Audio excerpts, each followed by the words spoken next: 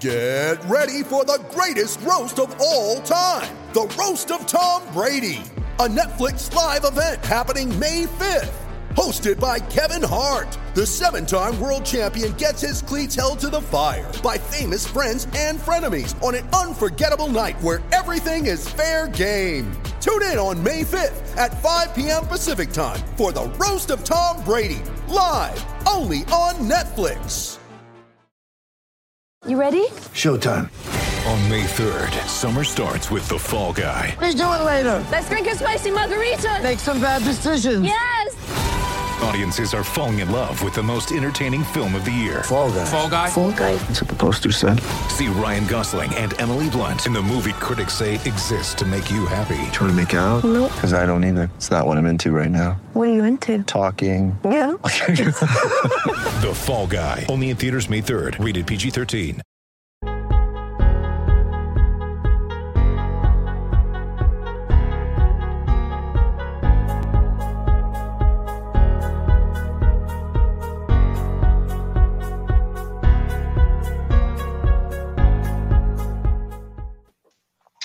And here we go. Welcome into the Sunday Smash. Good times. Myself, there is Ira. He's happy. The Gray Fox is watching football with a red stripe. Here you go. I'm going to join you this week.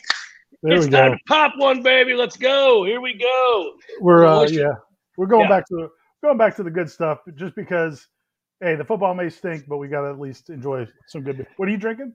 I'm drinking an Oyster City, a Weiss, a sort of a Berliner Weiss here that they got that I've not tried yet. So I'm drinking one of these. I'm going to give it a go. I've got other varieties in the fridge, so we could do whatever we want to do here today, buddy.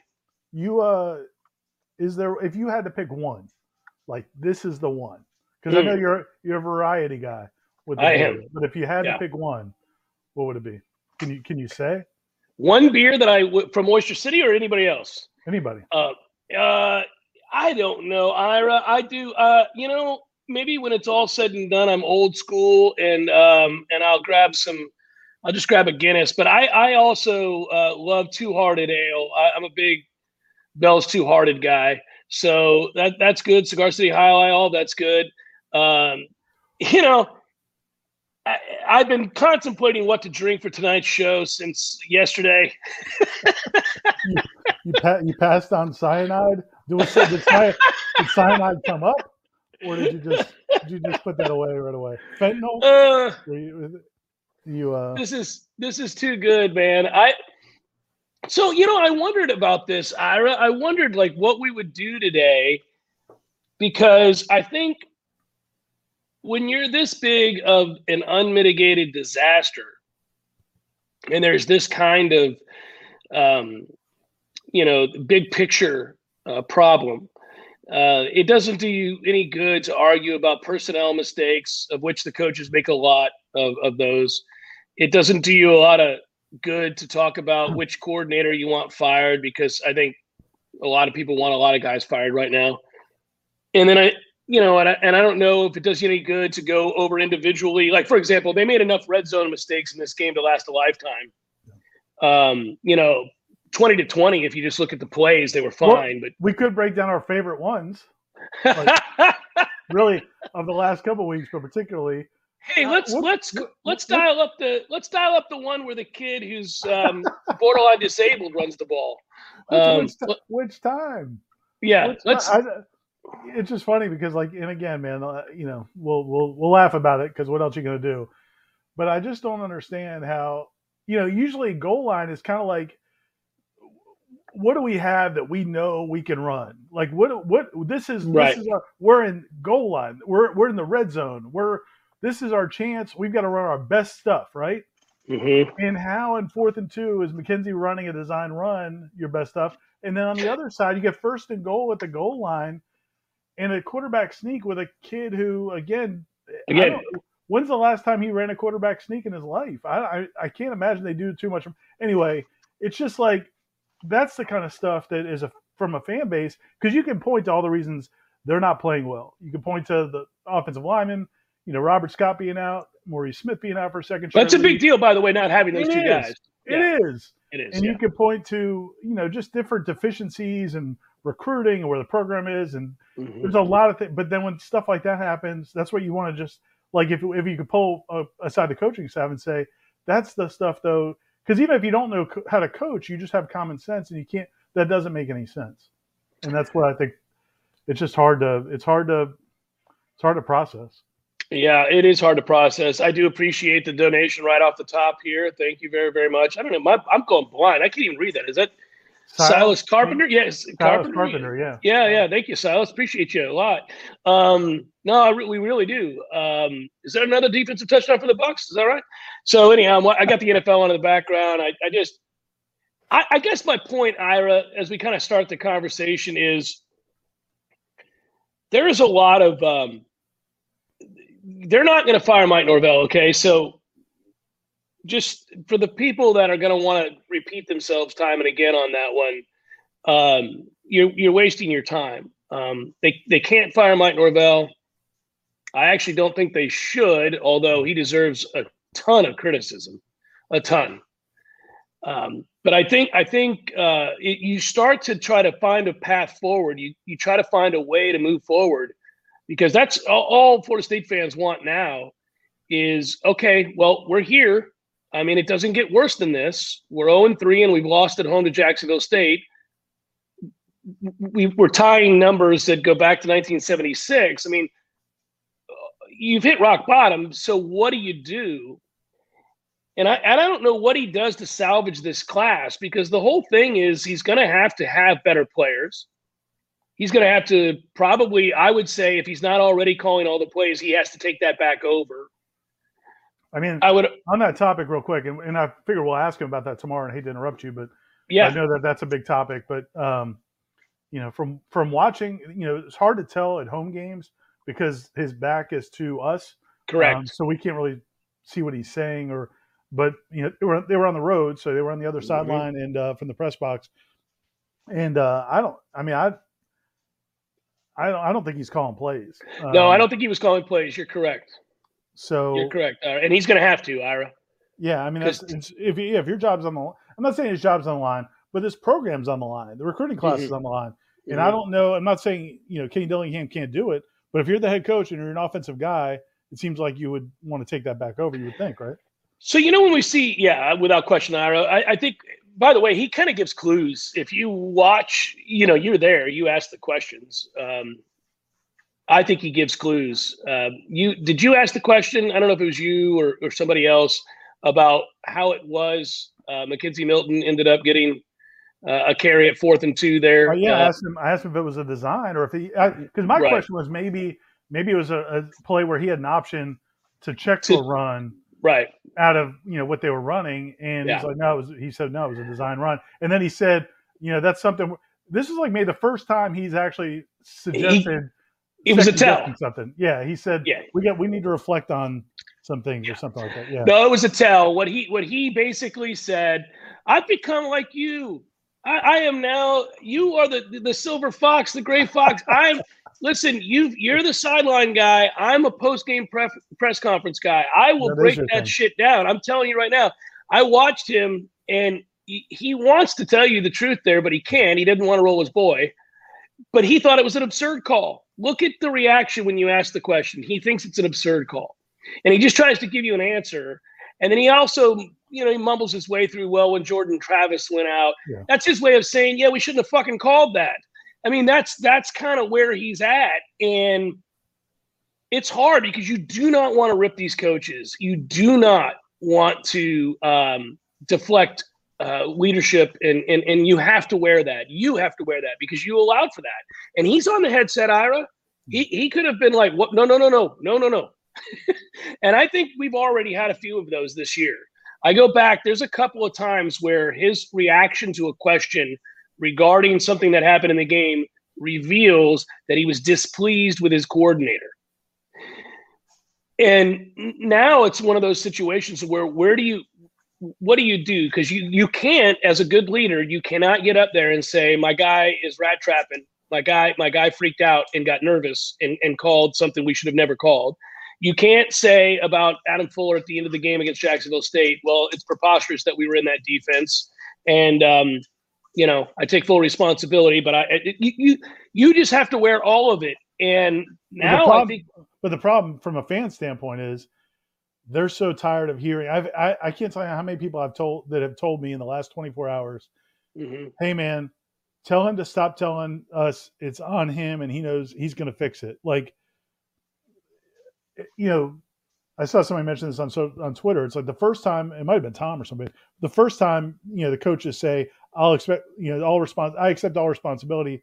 It's impressive. It's stand up. But when it happens repeatedly, then it just becomes hollow and then you start wondering, okay, man, well, when is it going to happen? Like, why are we supposed to, especially when it came on the heels of Willie and, the last couple of years of Jimbo, where you're just hearing the same stuff over and over. And then people get mad every time they hear the coach talk. I think I think in a situation like that, Ira, he is very aware of the fact that he has to take responsibility for where the program's at. He's the head coach and he's being paid handsomely to get this team to win. It's true, fans get tired of hearing it, but his default is to take responsibility, which I think is a good thing. Yeah, I think it's a good thing for your default to be the blame falls on me. But again, it begins to fall on deaf ears and people begin to just roll their eyes. But I'd rather hear that than him blaming players, especially college players. In the NFL, it gets a little different. Guys are paid really well, and if they don't perform, you can, to some degree, you can certainly talk about that. It's much more difficult in college, and I think that everybody wants to find whatever answer they think will solve all of this. They're not a good football team. They have real problems at a lot of positions. I'll just bring this up. I don't think they're very good at quarterback. Yeah. I don't think McKenzie can play, and I'm not real sure Jordan can either. And what do you do? Yeah, I mean I would say this. I mean, there's a lot there. We can spend some time talking about the quarterbacks. I guess one. These are all data points, as I think Tom likes to say. You've said. This is 2 years in a row where they've invested a lot of time into a quarterback and really been excited about things they've been excited about things they've seen, but then you don't see it on the field, and I'm not saying of all the coaches that have been here over the last 5 years, this staff carries the least amount of responsibility about James Blackman, but they did try to make it work and they put in the time, and I guess you have to, but they didn't rush to go try to find somebody in the transfer portal. They decided not to do that, and they ride with James Blackman. They got hurt because Chuba got hurt in camp, and then Jordan wasn't available in camp, so they were stuck with James Blackman. But they had him for that year, and it was a COVID year, granted, but nothing. It didn't get any better. And then now this was a year where they spent the whole year really working with Jordan Travis and McKenzie Milton. And then to your point, they're not getting good play here. And I don't know, again, I mean, one of the things I criticized Jimbo a lot for was not tailoring things to, the quarterback. And, you had Everett Golson, and I don't know if Everett Golson didn't want to run or what, but like why they ran that one option that was unbelievable. And then that really wasn't a big part of what they did. We thought EJ should have ran more, and, are they trying to make Jordan into something he's not? And why, if not, then why couldn't they see that in practice? But now his running isn't even there. And I think Wake, I don't know if they spied him or what, but there's not even places for him to go as a runner. So it just feels like 2 years in a row where they've kind of mismanaged that position, which is the most important position on the team. Yeah, and you can't get out under things. Ryan notes that a lot was made of the transfer class, and aside from Johnson, it's garbage. No offensive line pickups, no linebacker. Took an early commit from a terrible wide receiver. I think you can criticize. I think you can criticize what they did in the transfer portal. Now that we're 3 games into this experiment, they did really well to get Jermaine Johnson. That's probably the best transfer portal pickup anybody got. I mean, Jesus. He's really good. The challenge with evaluating the transfer portal, I think, is I mean, what are you going to get? I mean, there's going to be some winners. There's going to be a lot of losers. There's reasons a lot of those guys are jumping the portal, and you're taking a gamble. I would say this, they only signed 16 high school kids last year because they wanted to leave that space to go ahead with transfers. And if they only hit on one or two or whatever it is, maybe two or three, I guess Dylan Gibbons has been okay. But if they only hit on two or three, then maybe you would have been better off saving those spots. Because there weren't a lot of – everybody gets mad about the offensive line. They tried to get other offensive linemen. There weren't many good ones, and they couldn't get a couple of the good ones they did want. So it's not like they just chose to not go get offensive linemen. I do think they chose not to get linebackers, which is certainly something to criticize. Yeah, it's problematic. That's not a real talented position, and it hasn't been for some time, and that is hard to imagine given where we play and who Florida State is, but that is the reality. I think the biggest thing now, Ira, is they are no better than, I mean, if we want to be overly optimistic, they're no better than I'll be really optimistic, okay? They're no better than What's up? What are the Cowboys doing here, Jeff? Well, they're kicking a field goal, aren't they? Yeah, well, I'm a little bit behind you, but it was 3rd and 3, and they let like 15 seconds run off the clock. Yeah, they're bringing out the kicker. But why wouldn't they just run another play? It's not like a chip shot.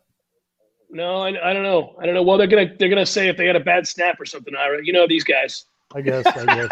Anyway. Hey, I just watched this doddering old man that is Bruce Arians. I love how you and Tom are killing Bruce Arians. Oh, dude. 8 months after winning a Super Bowl. No, but we killed him during it. His time management is the most embarrassing thing in football. It's like he's never ever done it before. It's bizarre. He gives points away every game just by not knowing how to deal with time management. But anyhow, here's the thing: you take the good and the bad with old doddering Bruce. Clearly, they love him and they play hard for him, and free agents come to play for him. And so, you know what? You're going to win a Super Bowl, and you just did, and all that. You got to take that, but just know that in-game management, not a strength. Not a strength. But that said, let's going back to, I guess, where Florida State's at.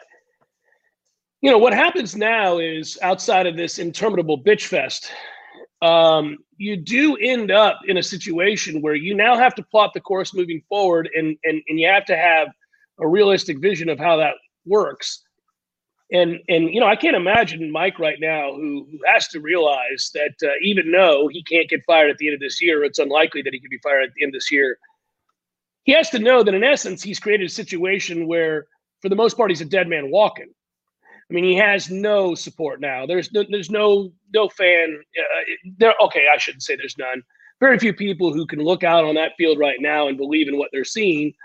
And then from there, you wonder about how soon he begins to lose players, both in this recruiting class, which is actually his savior. That recruiting class, if somehow he was to keep it intact, could save his bacon. But you really are in a position through 3 games now to have lost all of it. And I just wonder what you do moving forward. Well, for starters, you have to find an identity. You have to be something. They don't know what they are. They don't know what they want to do. It feels like they're panicked. And, I don't have a lot of great answers here because some of their personnel is not real good. But I would say that you're better off losing a bunch of games, but finding an identity and playing to it each week to give yourself a fighting chance to be in the game in the fourth quarter. What could you see from the TV angle? I know sometimes you can't see much of the defense, but Wake Forest played 6 in the box like almost the whole game. And Florida State just never really decided to run at it. Like they went four wides a lot. I'm sure if they had subbed, Wake Forest would have changed their grouping a little bit. But it felt like they had numbers to run, and they just didn't do it. Now, they didn't run great when they did, but it just feels like when you look at the quarterback play and the wide receiver play, and what we've seen what this running game has done over the first few games, it just seems odd that they're not more committed to that. Trayshawn Ward was, I think, on the field. I looked at the Pro Football Focus. I think he was on the field for like 17 snaps. Now, they only got like 50 snaps. They were not on the field because they kept going 3 and out or turning it over. 6 turnovers to do that. Yeah, and then also, give up long, sustained drives on the other side. But he was on the field for like 17 snaps. I think Corbin was on the field for 28 or 29. That's the thing that I don't, Trayshawn, he had the touchdown drive where he had the long run and then the catch for a touchdown. And then, he didn't play again for another quarter. And that's, again, that's it feels like they don't have a good handle or a good feel for what this team could be, to your point about the identity. Like it feels like they don't have a good feel for what they have. And they do have some things. And then the bomb to Keyshawn Helton.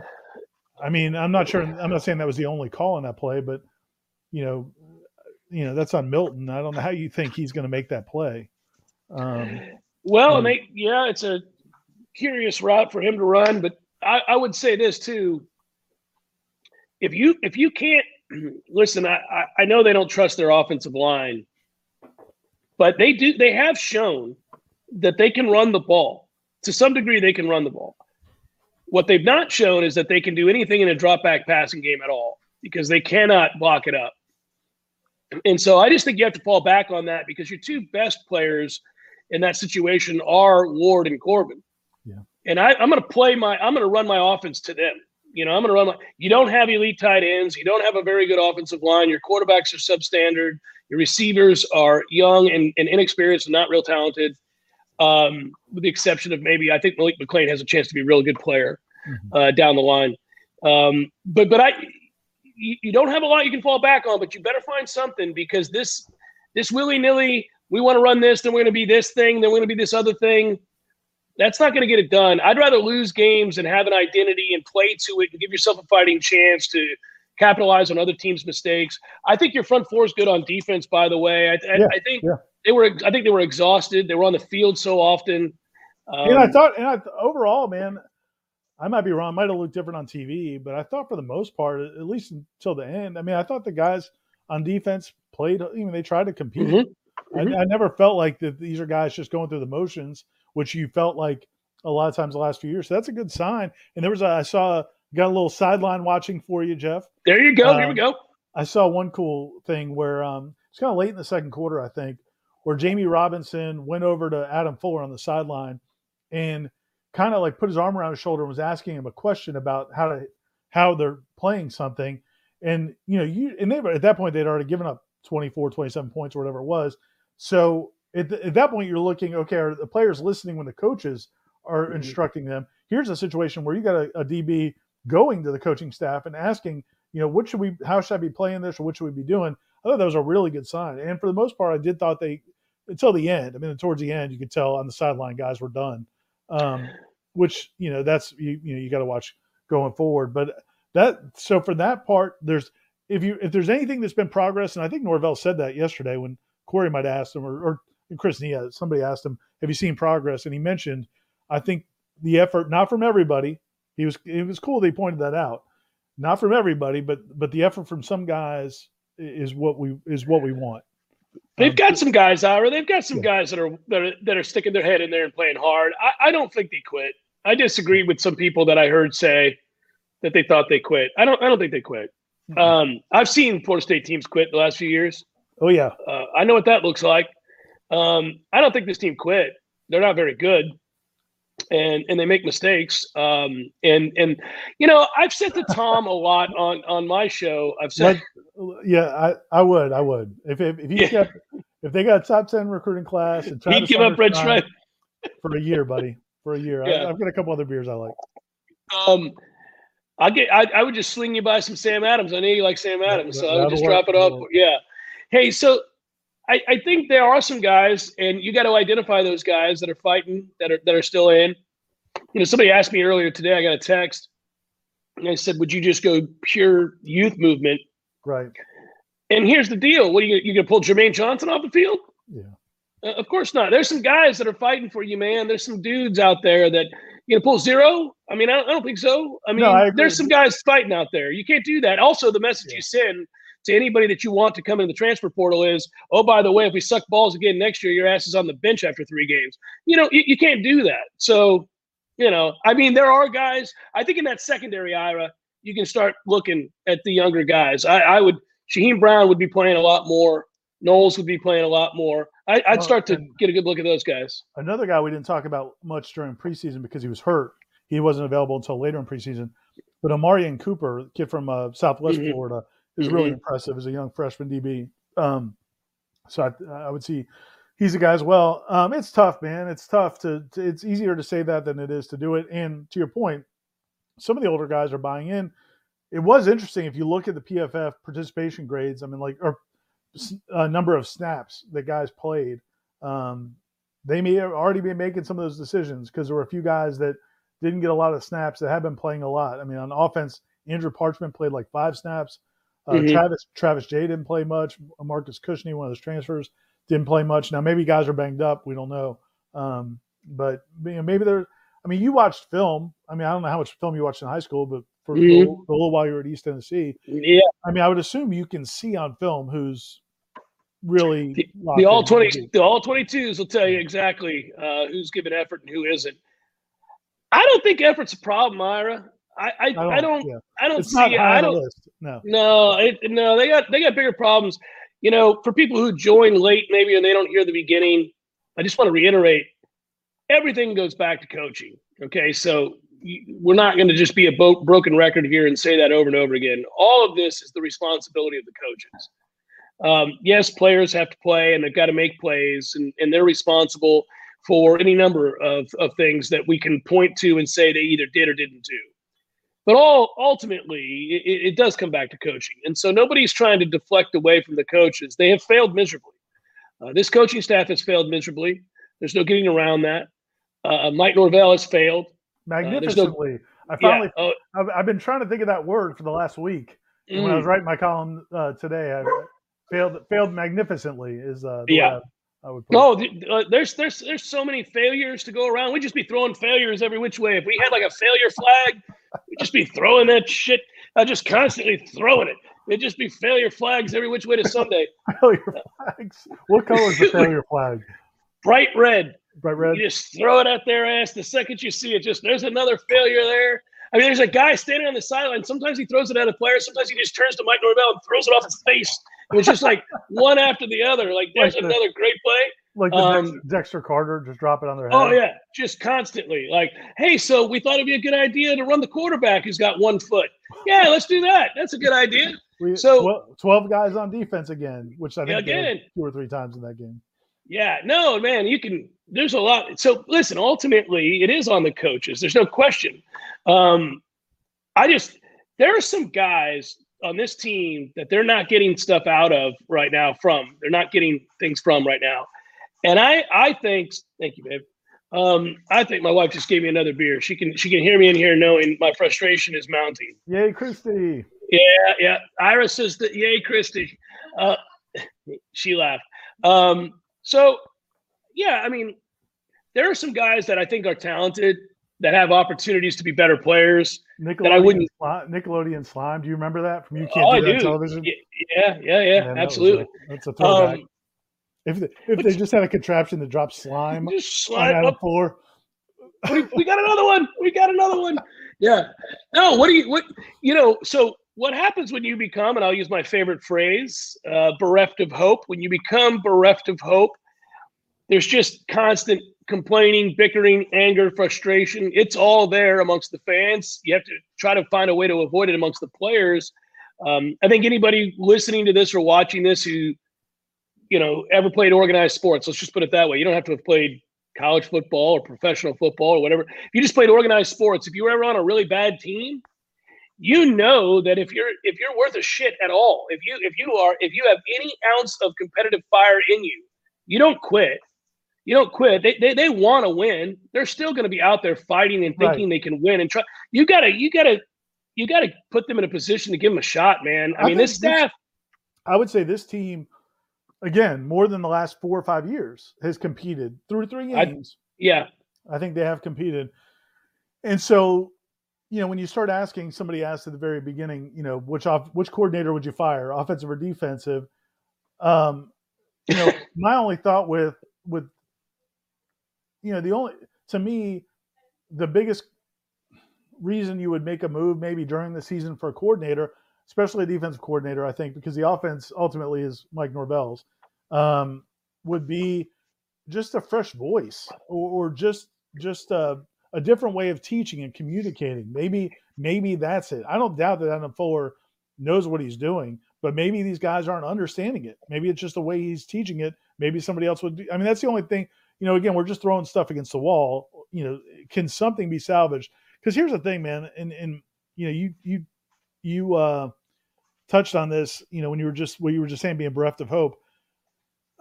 I've had a couple conversations in the last week with FSU fans who aren't even the yelling fan, right? Not even the screaming, man, I paid my money and you should put a better product on the field and I hate you.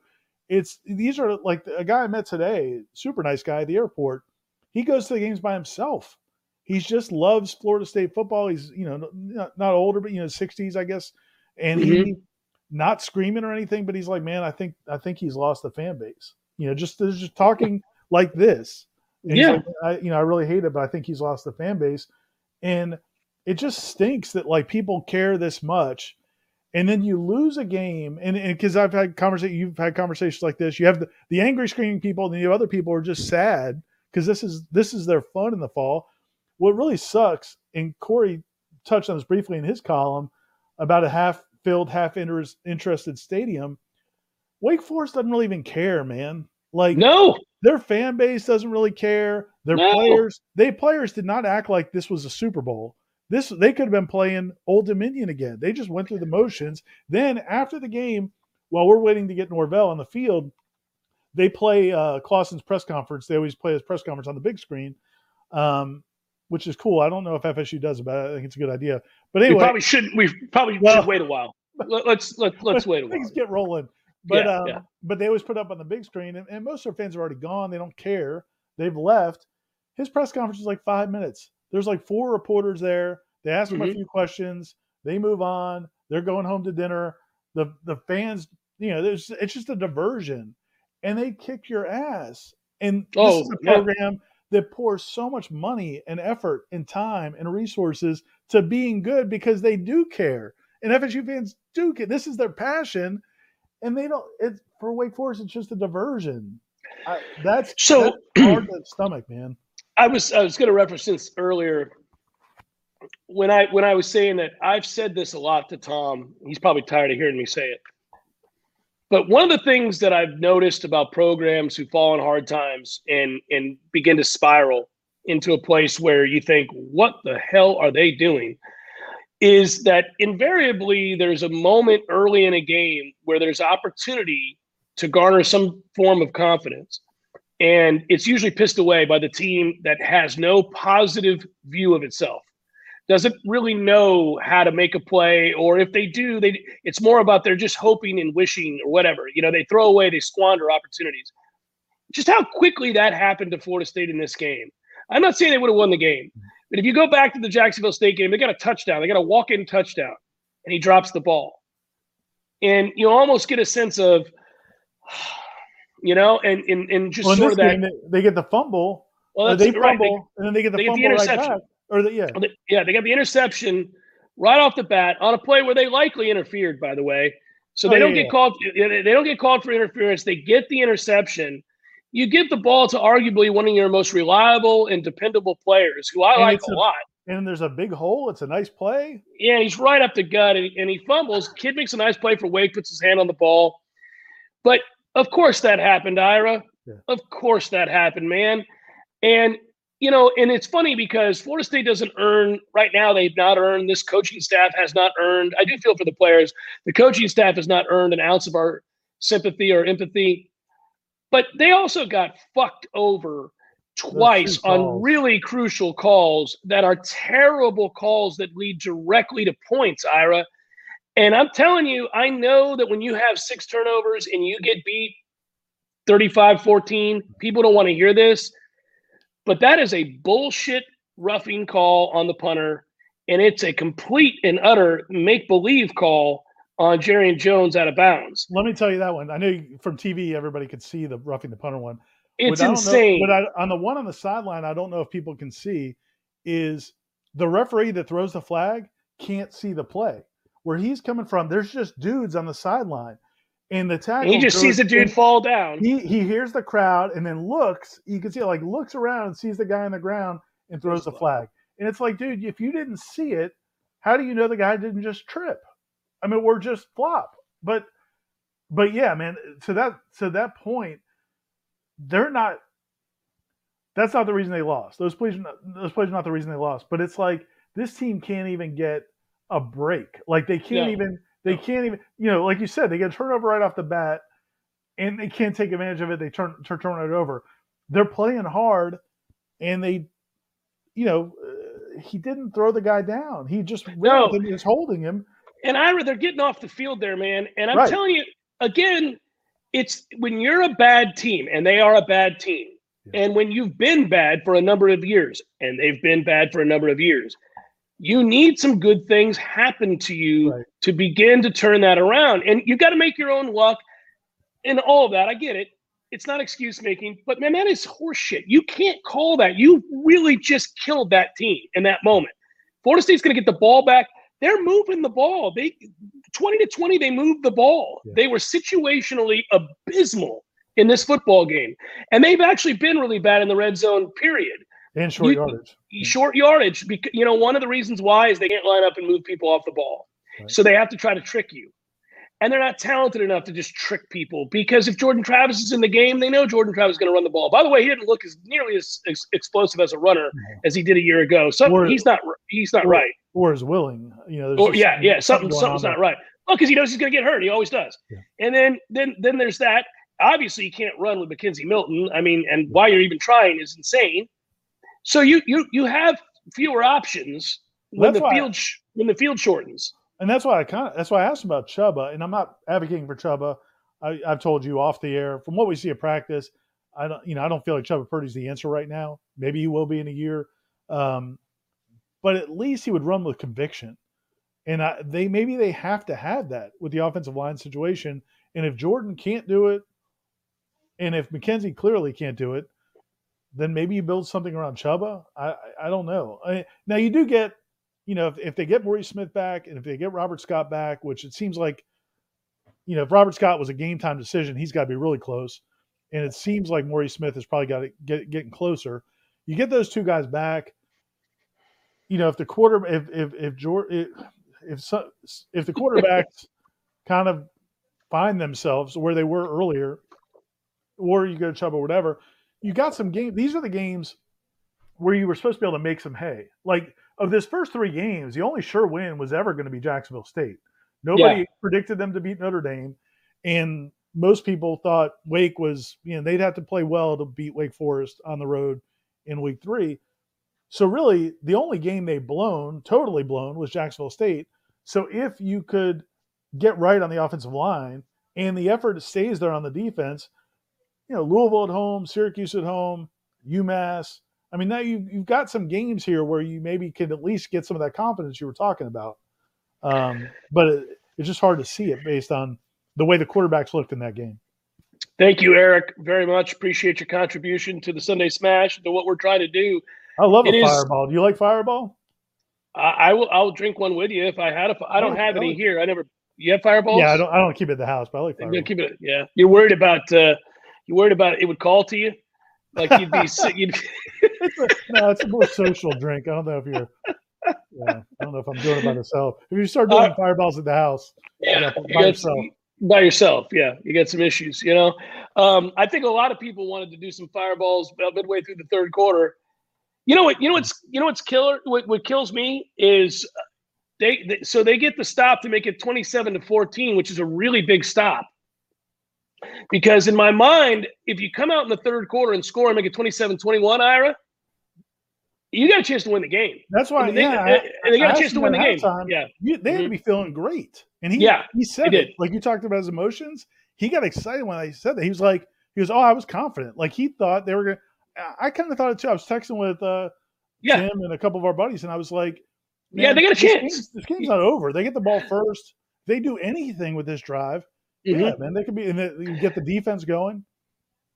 Yeah, no, it is stunning, and of course they don't, because they never do, and so then that happens, and you know, I mean, I don't know, man. I don't.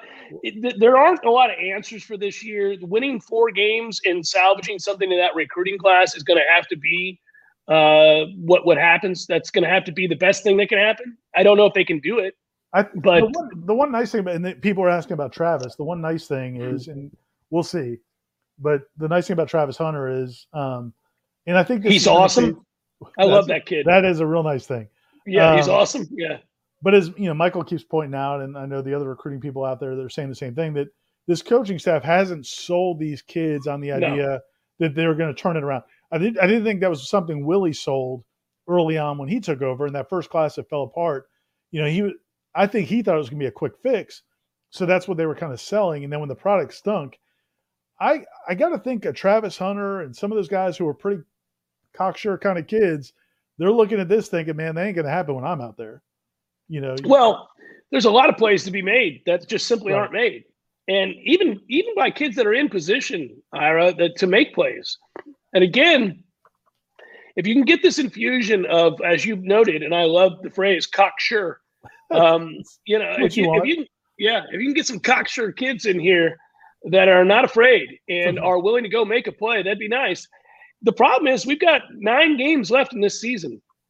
And we're talking about next year's class and hoping that there's a few of them that will say that they're on board no matter what happens. And I don't know that that's true. I mean, you're going to have to make progress this year.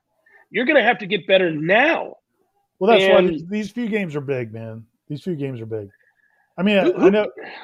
I mean, it's not. It doesn't change the landscape of the program if you beat Louisville at home or Syracuse at home, but it's something positive. It gives you something to talk about. Right now, there's nothing to talk about. I mean, there's nothing other than, hey, this stunk. We're throwing slime on this guy. We're throwing a failure flag at this. Failure flag, baby, chucking him. But there's nothing. I mean, there's not even bright spots. So if they could just get something good to happen, then maybe that kind of sparks some of that confidence. Because that's the thing, man. Like and I touched on it in my column.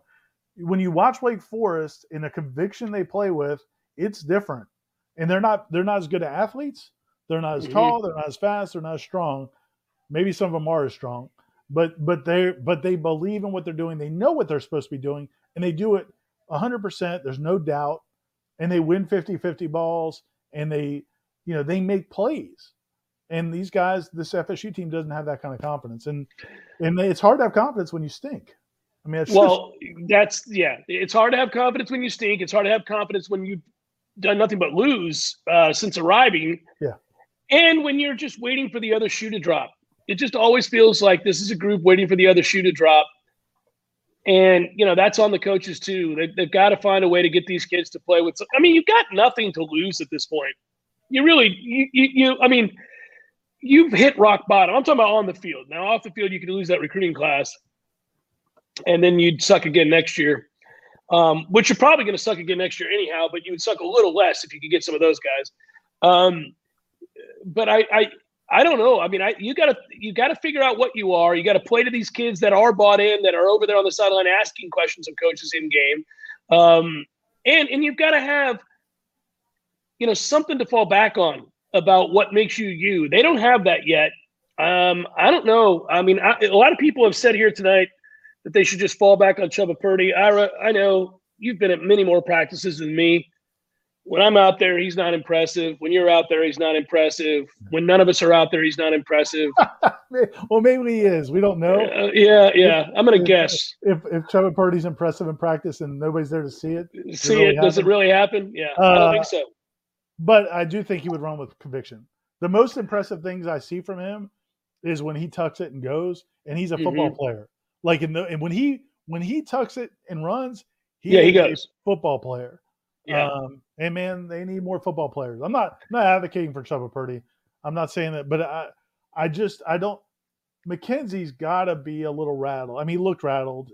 I mean that and neither of those guys has been put in a good position. I mean, we haven't even talked about it, but what were they doing the first couple of series? I mean, I don't know what the game plan was. I don't know. It's just. astounding. So I said earlier, I said something along the lines of, I think they're rat trapping. I think the coaches are rat trapping. I think they're desperate. I think they're trying to do everything because they have nothing, which is the exact opposite of what you can do.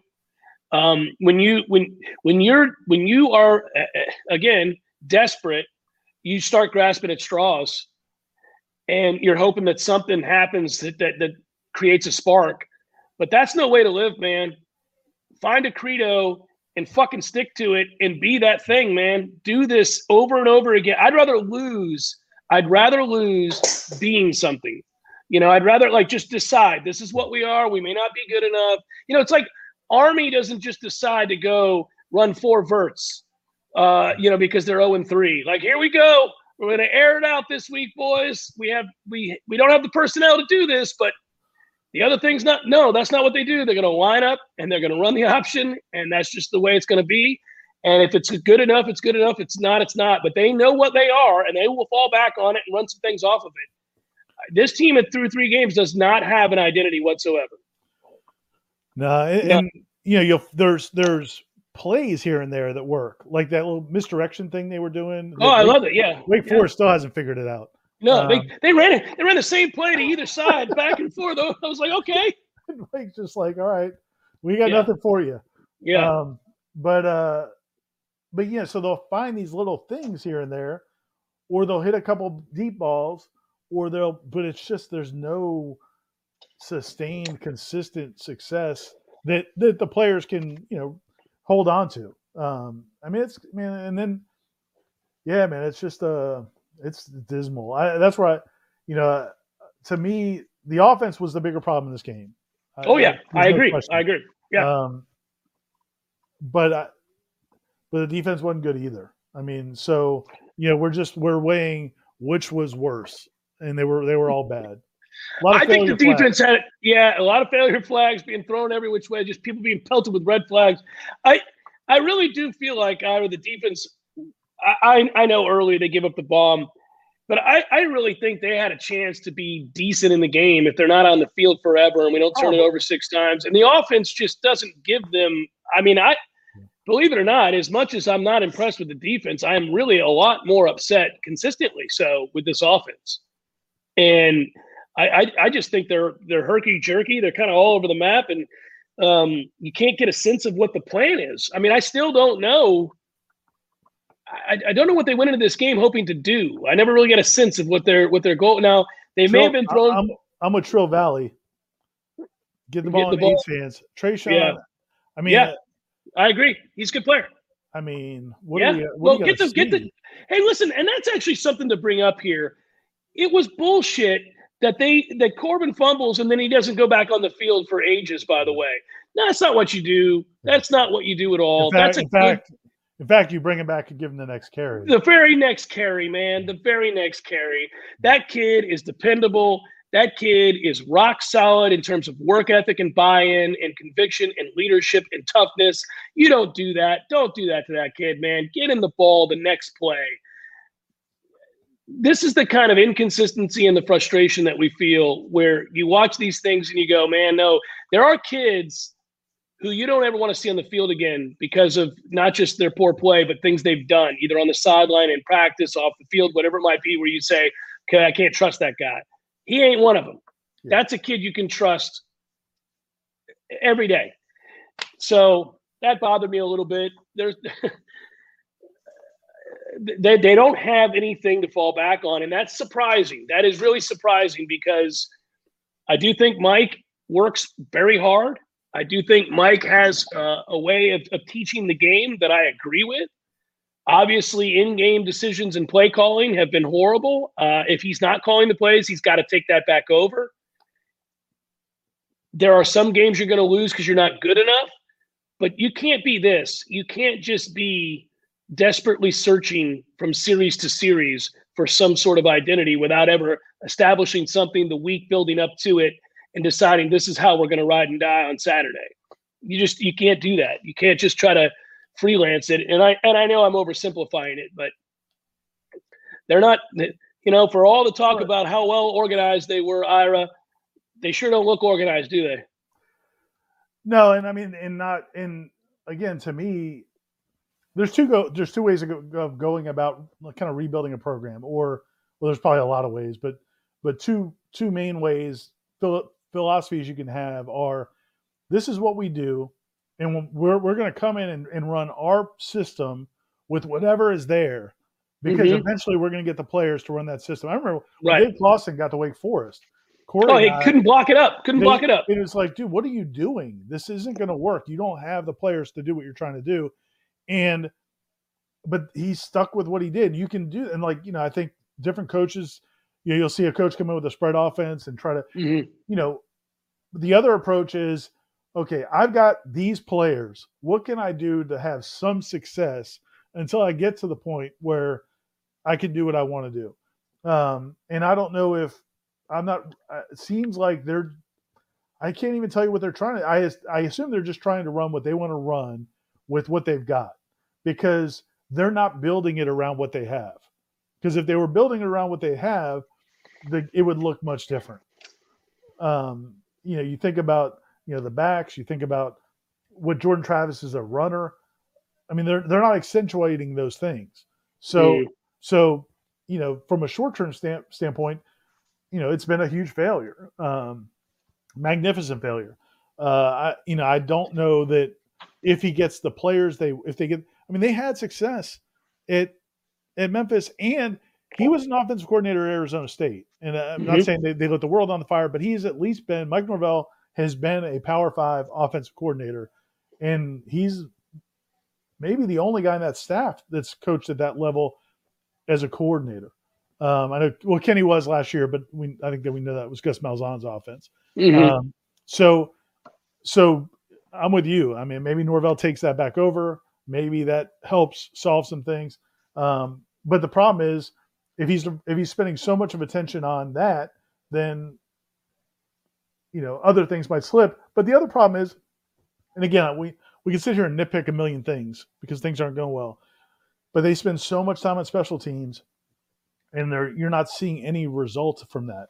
They still block it. They still get penalties on special teams. They're not great at returning. So what's the return on that investment? And maybe it'll come eventually, but you're just not seeing it. Well, when you're 0-3 and you've lost the fan base, I don't know what we're not in the locker room, so I can't tell you that he's lost the players or not. Did Seattle actually lose this game? Yeah, man. Tennessee kicked a field goal to win it in overtime. How did Seattle blow that lead? What the hell were they doing? CBS switched to it when it was already tied, so I don't know how they blew the lead. Tom, you had it on somewhere out there. You can type in the chat here how the hell that happened. What in the world? I looked over and this thing got weird. It doesn't matter to me. I didn't bet that game. I was not invested in that game. Actually, I had a good week. I had another good week. That's one good thing that's happening. What the hell were they doing? Question mark. A new War Chant fan T-shirt. I agree. What do you think the crowd's going to look like Saturday for Louisville? I mean, it's a home game. People might have trips planned. Any chance for something decent? What do you want? You want to put it over under 60? Under. Under 60,000. That'll be tough. I don't know how. I mean, if you were on the fence of coming to that game, and then you watch the first three, you're like, So, I mean, that's the thing. Like, as a school, as a fan base, as a program, I don't know where. I guess I don't know what people are supposed to be doing right now, like besides going fishing on the weekends or something, because none of us think that Mike Norvell should or will get fired. So you're not going to get that satisfaction of somebody's got to pay. Although, Willie had to pay to the tune of getting $18 million to go away. But so you don't get that. And if the product doesn't get better, you just got to ride this out, man. This is tough, man. It's tough when you think about what people spend to go to games, what people spend, and to take these trips. It's can't blame the fans or the boosters. No, you can't. It's nobody. I heard Trev Alberts say this about Nebraska, and he's an ass, but he's not wrong. His exact words were, "Nobody's coming to bail the Cornhuskers out. Nobody's coming to save us. Nobody cares. We're going to have to do this ourselves." Yeah, that's Florida State. That's, by the way, the problem is Florida State's in a predicament, not just because currently the coaching staff is failing the players and the fans and the university, but, they don't really have an athletic director. You got a brand new president. You're really in kind of limbo here. It's a tough situation. I don't know what else to do other than, he's going to say it repeatedly and people are going to get tired of hearing it, but he's right. You just got to go to work and try to get better every day, find an identity, fall back on it, and try to win 4 games and salvage something in that recruiting class and go out there the next year and see if you can't begin to show some signs of progress, because clearly you're not showing that now.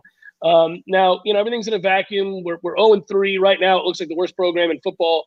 But the truth is, if somehow you did show signs of growth during the course of the remaining 9 games, maybe you could build towards something next year. I don't know. It doesn't feel that way right now. It certainly doesn't. Yeah. Tom asked for the best part of our weekend. Mine was, I'm going to brag on one of my kids. My oldest daughter, Molly, took the GRE. Whooped its ass. Apparently whooped its ass. So that's what she does. Which is so funny because when I remember being in college and one of my roommates was studying for the GRE, and my mindset was like, why are you doing that? Like, what? I mean, look, he was so miserable. He was studying, and I was like, man, I want no part of taking that test.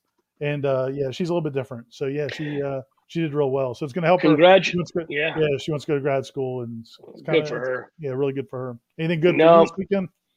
No, nothing. Nothing good happened. The Bucks won. Yeah, they do that every week. I've gotten bored with it already. You spoiled Bucks fans. You're ripping your coach.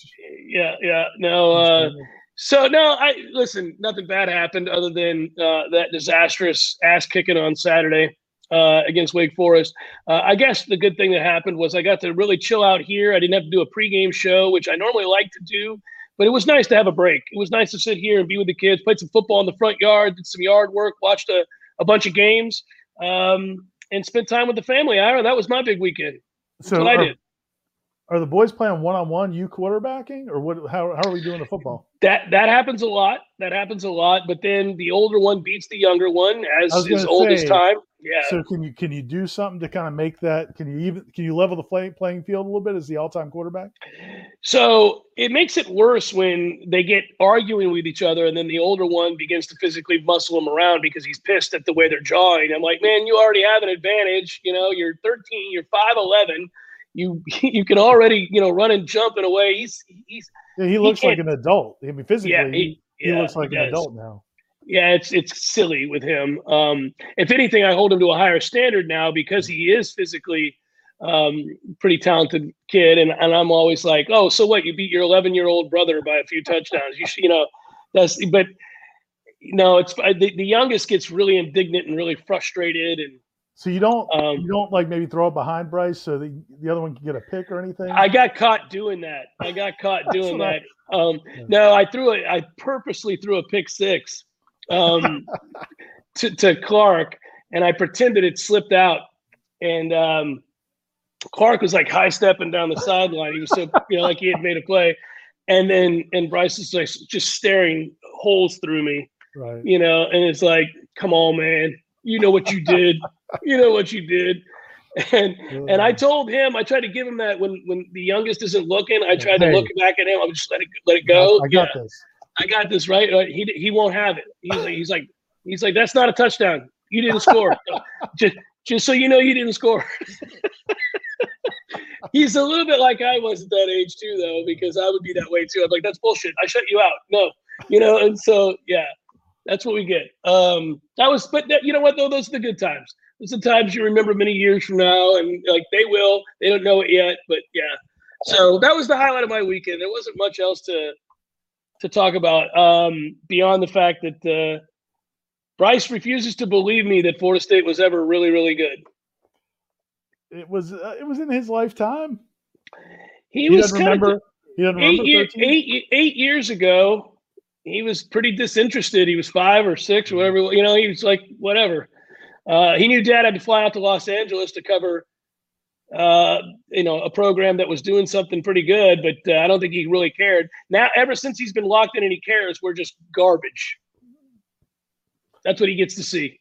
We're just garbage. And he says, he's like, well, Dad, I don't see how they're going to get any better. I mean, you can't. We can't hire new coaches mid-season, can we? One of the last things that Tom had put up there before was about somebody saying, what's this recruiting class going to do? It's not like they can all start next year. And that's fair, but I would say that I feel like I think they signed some players in this class that are freshmen right now. Now they're not all playing, but some of them, there's guys that are going to be players like Patrick Payton, we talked about Kevin Knowles and some of those guys that they're going to be good players. And then some of these other guys that are not playing great, you would think they'll continue to get better, but so much of it's going to be quarterback, man. Whatever happens this offseason, whatever happens the rest of this season, they can't get quarterback wrong again. I mean, they have to. It can't be spending a whole offseason building up a James Blackman or Jordan Travis. And if it's Jordan Travis again, then fine. But, man, they can't be wrong again. I mean, they've got to get somebody who can play quarterback because nothing else matters if you're not good at quarterback, unless you're, Nebraska Miami from the 80s or 90s or whatever, or some team where you're just so Gino Torretta can roll out there and throw for and 5 win a Heisman. Yeah. So we'll wrap it up with this. I like the question that was thrown up, and I think next week, guys, if Florida State loses, let's say if the Noles fall, I don't know, 38-16. Let's just play a different game. Let's do something where maybe we play some sort of Jeopardy-like game or Trivial Pursuit. Maybe we just watch videos together. Could we do that? Could we set it up to we all just watch videos together of more satisfying things? Keep it on the up and up, everybody. But, just really great movie roles and wonderful moments in Florida State history, perhaps, something like that. We can what do they have to lose by for us to just swear off Florida State football next Sunday? Just not talk about it? What do they have to lose by? If it's more than 12 points? If it's more than 10 points? Oh, no. If they keep it within 10 points, come on now, Ira. What are you talking about, buddy? At home against Louisville? Against Mighty Louisville, if they can keep Mighty Louisville within 10? So I want to correct somebody on this thing here really quick. They said I lost a lot of cash this weekend. No, I won a lot. Whoever this guy is, you got to pay attention to my picks, buddy.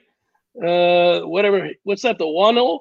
No, buddy, I kicked ass this week. I have continued to kick ass. That's the best part about this whole year. Talking about the picks you post on Thursday? Yeah, I went 6-3 or 7-3 in the picks I posted on Thursday, and then the money I got down with my bookie, I was I think 8-2. So yeah, I've been fantastic. It's been the best start of my career. The one game, we got him right there. Yeah, so there's the Alabama-Florida went over, Auburn, Penn State went under, Iowa State, Kent State went under. That's a win. That's a win. That's a win. Utah State won the game outright. That's a win. I lost the Florida State game. I lost the Miami game. I won the Broncos-Jags game. I won the Patriots-Jets game, and I lost the Dolphins-Bills. No, buddy, I won a bunch of money, buddy. Do you play the same amount on every game, or do you mess around with different wager sizes? I mess around with different wager sizes, but I understand why you're asking. For the most part, I try to stay even across the board. I don't put more emphasis on one game than another. But yeah, but every now and then, when I feel like I really got a good one.